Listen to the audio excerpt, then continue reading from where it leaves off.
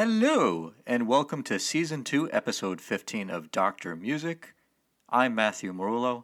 Thank you so much for joining me again. Today we're going to be looking at a very famous composition by the 19th century Hungarian composer Franz Liszt.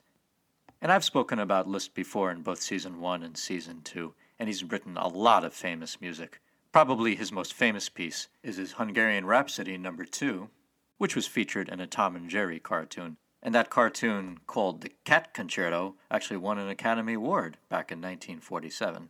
So I guess Liszt helped him out with that. I think Franz would have been delighted to see a cartoon cat playing his concerto.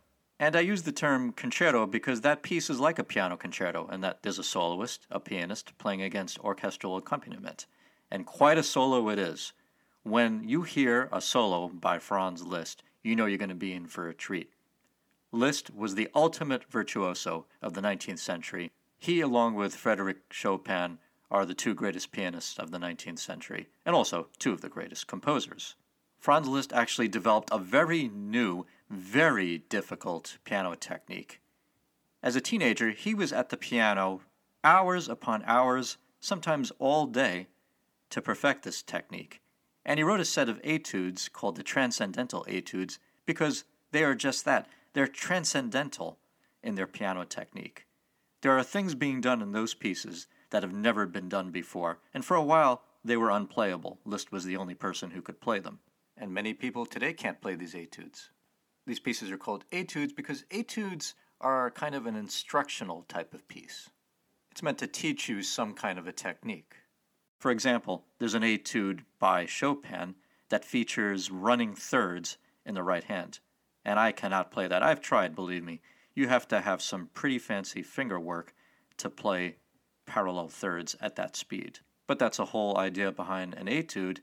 It focuses on a certain technique of the piano so that you could practice and perfect it. So if you ever attempt to play any piece by Liszt, whether it's a piece for solo piano or a piano concerto, make sure you have a bottle of water and a few towels right next to you because you are going to sweat. It's an acrobatic, very physical activity. Now, Liszt did write piano concertos, but he also wrote pieces that are not called piano concertos, but they're basically piano concertos, and that, again, there's a solo pianist with orchestral accompaniment. And one of my favorites is called Totentanz, Death Dance.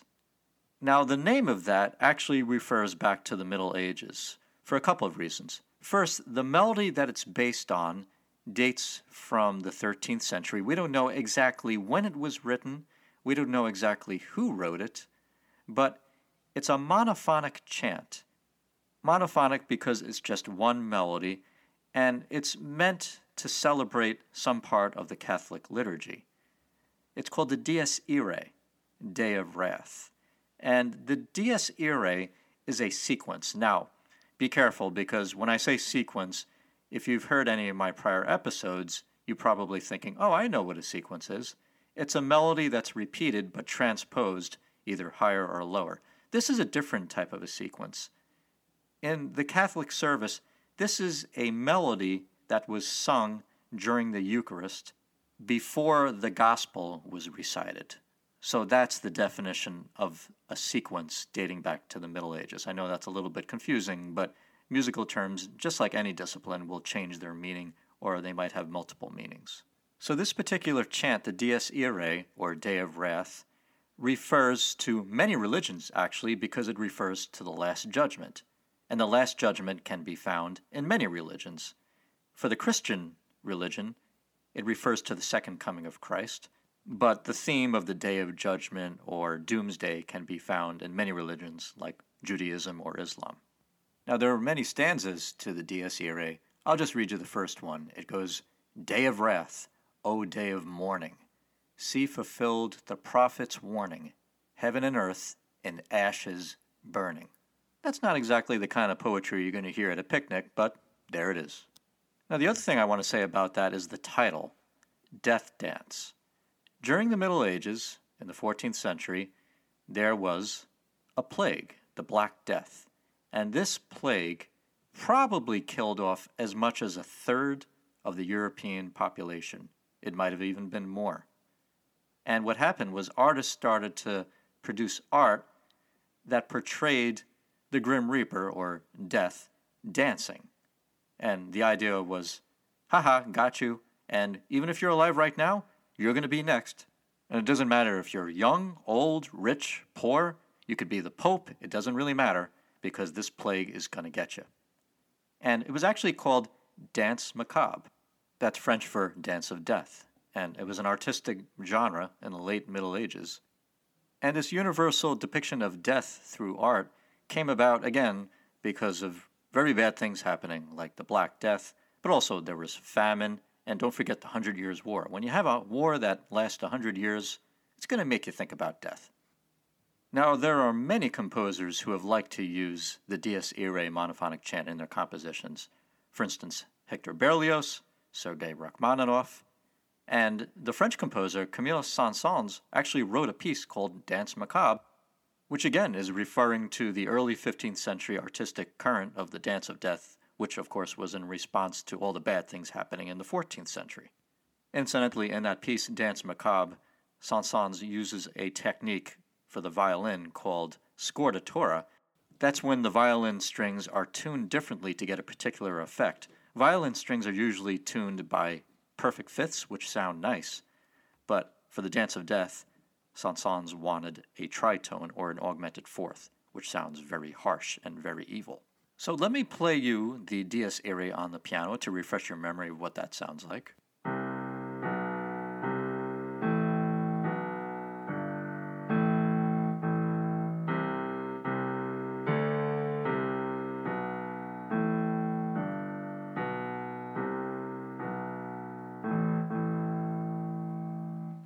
So what Liszt does in his Totentanz is base an entire piece on that melody, on that monophonic chant. The form of the piece is first an introductory passage followed by 6 variations. But some of these variations are really sizable. You could even say they are variations within variations. For instance, the 6th variation is very long. It almost sounds like a piece unto itself. So what I'd like to do is play you different parts of this set of variations, and just like my prior episodes, I'm hoping to whet your appetite and inspire you to listen to the entire piece from beginning to end. It's really quite a piece. And as we listen to it, we're going to talk about what it is about other composers in Liszt's past that inspired him to write in certain manners or in certain styles that harken back to other composers like Bach. So let's first listen to the very beginning of Totentanz. This is Jean-Yves Thibaudet playing the piano and Charles Dutoit conducting the Montreal Symphony Orchestra. And at the very beginning, I'd like you to notice the very percussive nature of the piano. He treats the piano like a drum, and this was very innovative for a piece that was written in around 1849, and then he revised it a few years later.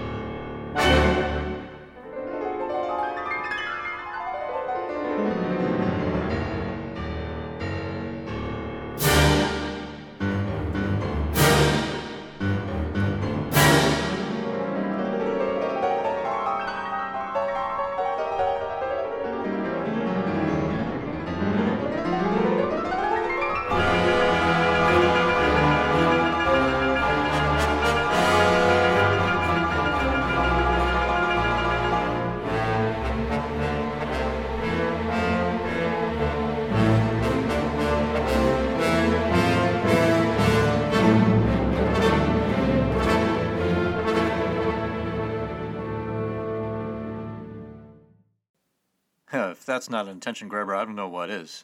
So you heard those really loud percussive piano chords at the very beginning.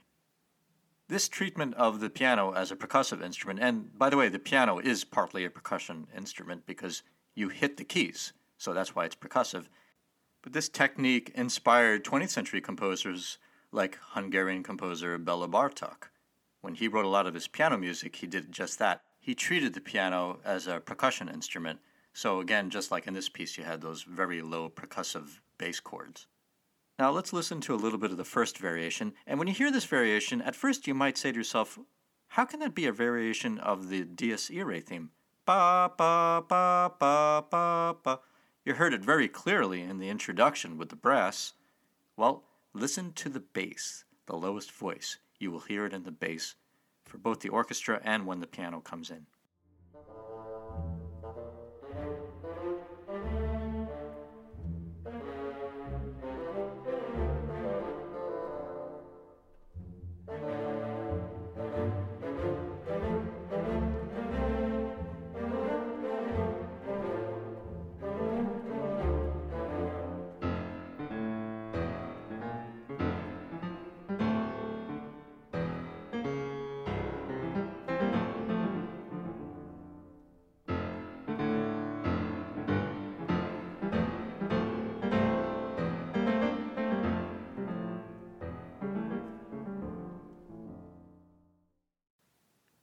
That kind of technique is reminiscent of a ground bass, or a passacaglia, which I spoke about in Season 1.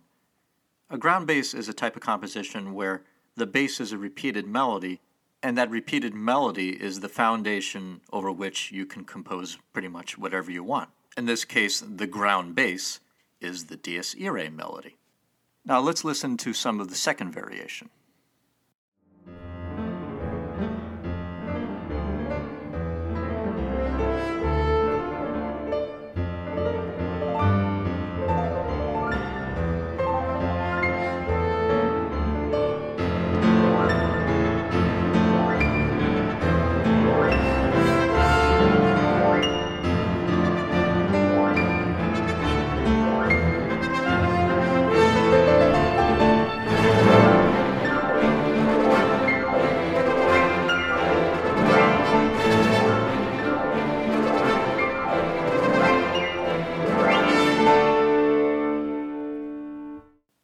Did you hear what he was doing in that variation?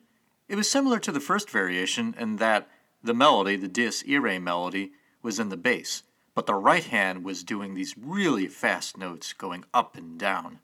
And later on, these turn into glissandos. Glissandos on the piano are when you take a pair of fingers and you just glide them really quickly across the white keys. You could either go up or down.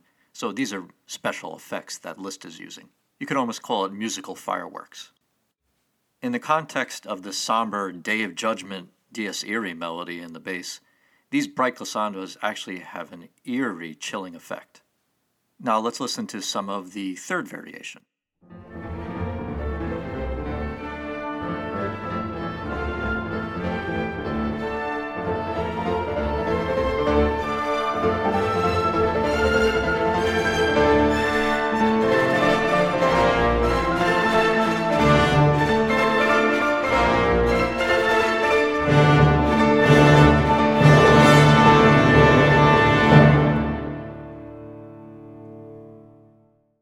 Now, in that case, the piano was playing the Dies Irae melody with orchestral accompaniment, and the orchestra was reacting with these rising whoops like da-dup, like that.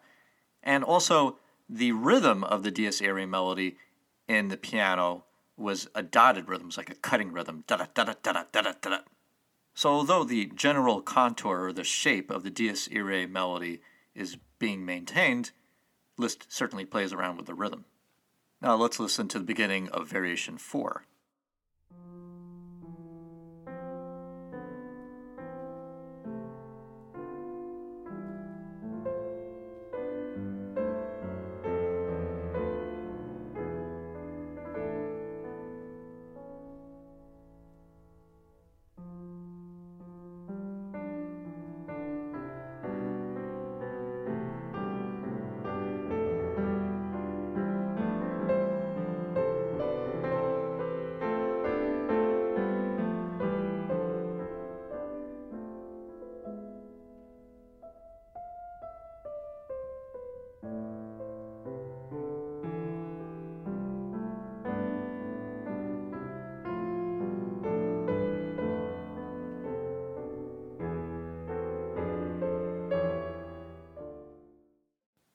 So what is Liszt doing in this case? This is very different from what we've heard before.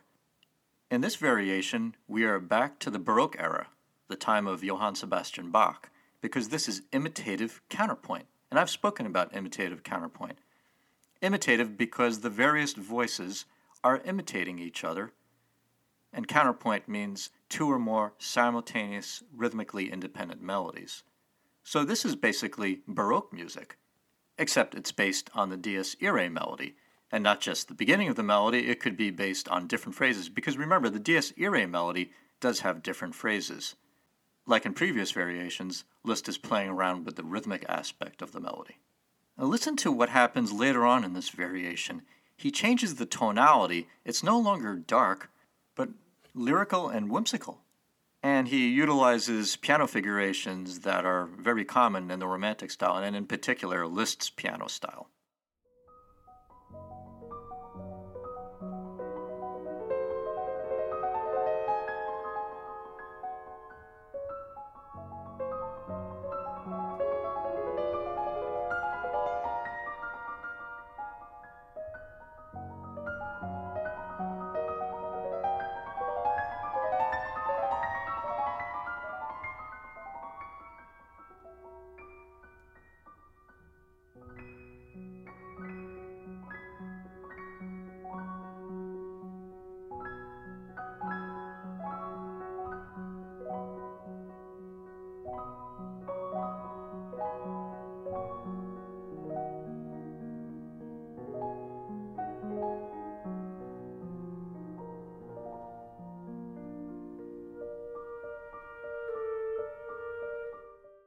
Now, that is not the kind of variation you expect out of a death dance, but Liszt loves to explore every musical possibility inherent in a melody.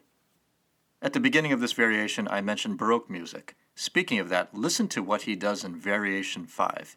He maintains the Baroque style, but the music is imbued with Liszt's sparkling virtuosity and showmanship.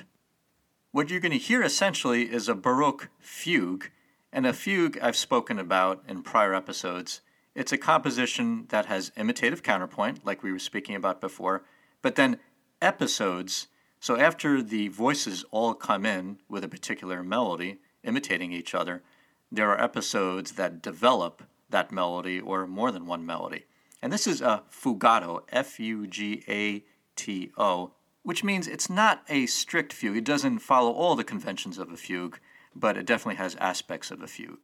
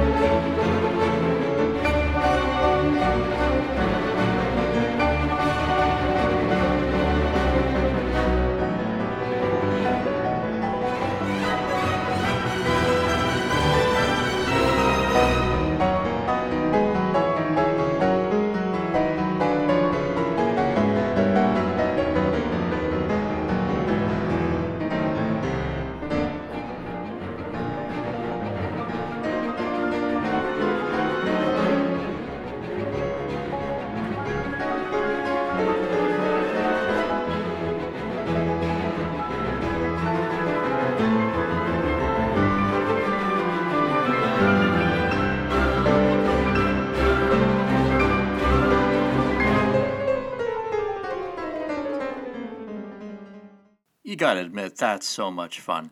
And it also displays Liszt's admiration and command of many different styles of music. Now, the sixth and final variation is rather large, but let's just get a little taste of it.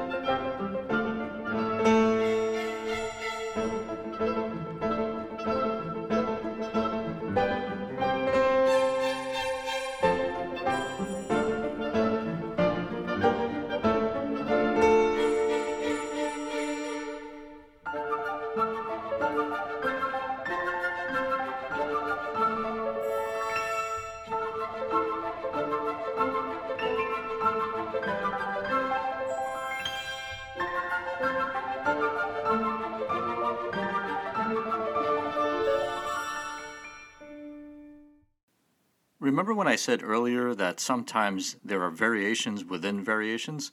Well, this is a perfect example. At the very beginning of this sixth and final variation, it had a martial quality. You could almost picture a royalty entering the chamber. But then Liszt commences with a bunch of variations on that royalish theme. And each of the manifestations are quite different. Now, Liszt himself notated when each of the 6 variations began, so you can't argue with the man. He said there are 6 variations. But this final variation is so expansive that it consists of a set of variations unto itself. It's like a bunch of nested Russian dolls. You open up one, and there's another one. You open up the next one, and there's another one. Now, I just have to play you the ending because this is the kind of bring-the-house-down conclusion that Liszt loves to write.